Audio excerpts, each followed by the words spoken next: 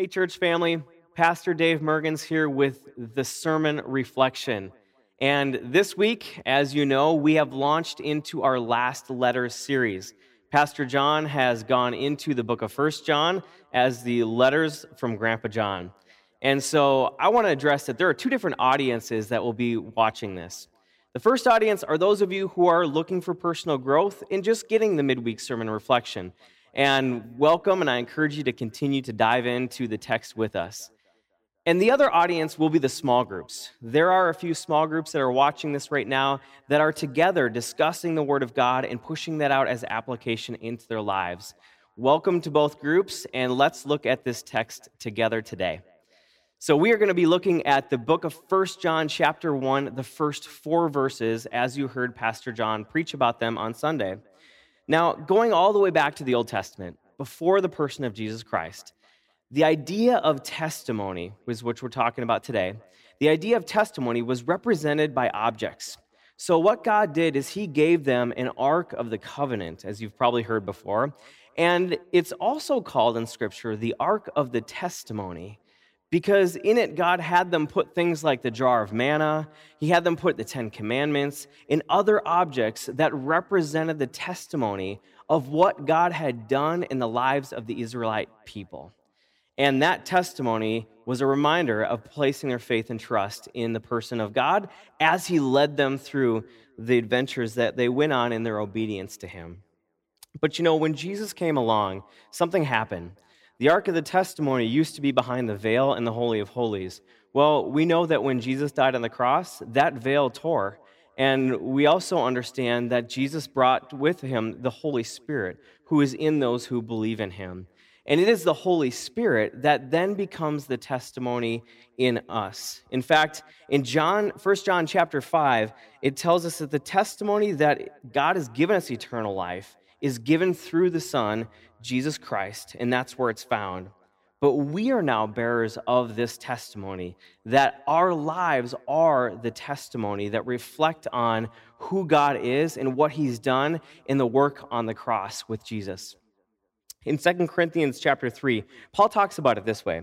He reminds us that we are a letter from Christ, that written on our hearts, not with a tablet where you would write with an instrument, but on our hearts with the Holy Spirit, that we now are those letters and we represent the Spirit of the living God to all those that we come in contact with. And so as you think about it this week, and the challenge really was to not only recognize that we are a testimony, but also to proclaim that testimony to other people.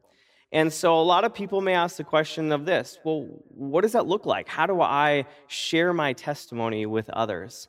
Well, I'm glad that you asked, because I'm going to give you a few different styles that you can use as you share your testimony with those who are around you. The first style is this. It's the confrontational style. And for some people, this style is very effective. This was Peter in the book of Acts chapter 2. What Peter did was he stood up in front of the crowd. He was very bold and direct and confrontational. He explained who Jesus was, what the people had done in crucifying him, and really the life that they can have now in the resurrected Jesus. And those individuals were cut to the heart, and many repented, and many followed Christ that day. The second style I want to introduce to you is the intellectual style. And this style is kind of how I talked about last week with the Apostle Paul when he was in Athens, Greece, and he was standing on the Areopagus, and he was reasoning with all of those teachers of the law who were around him about who Jesus was. And he brought forth a great argument and a discourse about who Jesus was, what eternal life looked like, and he brought this to their attention in a logical and analytical way. This sort of individual likes to debate, but they're really concerned with how people think about God. That is the intellectual style. The next style is the testimonial style, and it is just how it seems. The testimonial style is the person who shares their life experience about how they met Christ and what he's done in their life. This is the blind man in John chapter 9. The blind man standing before the religious leaders as they questioned him essentially told them, well, I can't answer all your questions, but what I can tell you is that I was blind, but now I can see. And that's what Jesus had done. And so the beauty of the testimonial style is you're simply reflecting on your personal experience. These people are clear communicators, they're good listeners, and they like to link their own experience to others and point them to Jesus Christ. And the last style that I want to bring up is the interpersonal style. And this is Matthew in Luke chapter 5. And Matthew gathered people around him. He was friendship oriented. He brought people before Jesus. It's a conversational style. This style is very compassionate and it's sensitive towards others. It really focuses on other people and their needs. Now, each one of these styles is a different style for every different person because the body of Christ is diverse.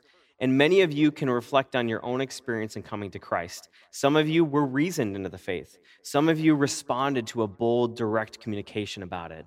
Others of you, it was through a friendship. So please recognize that while each of these styles are different, there's not a wrong style. In fact, God's equipped each one of you to lead in a unique way. He's called all of us to be a testimony, but that looks different from each person. And I want to draw your attention to something. As you see these white roses right here. So these white roses represent somebody who made a profession of faith in Jesus Christ. While these roses are a testimony to those who have done so, it doesn't end here. In fact, it is a representation of the lives of people who will then be the testimony and bear witness to Jesus. So don't let it stop with a white rose. Don't let it stop with your initial profession of faith.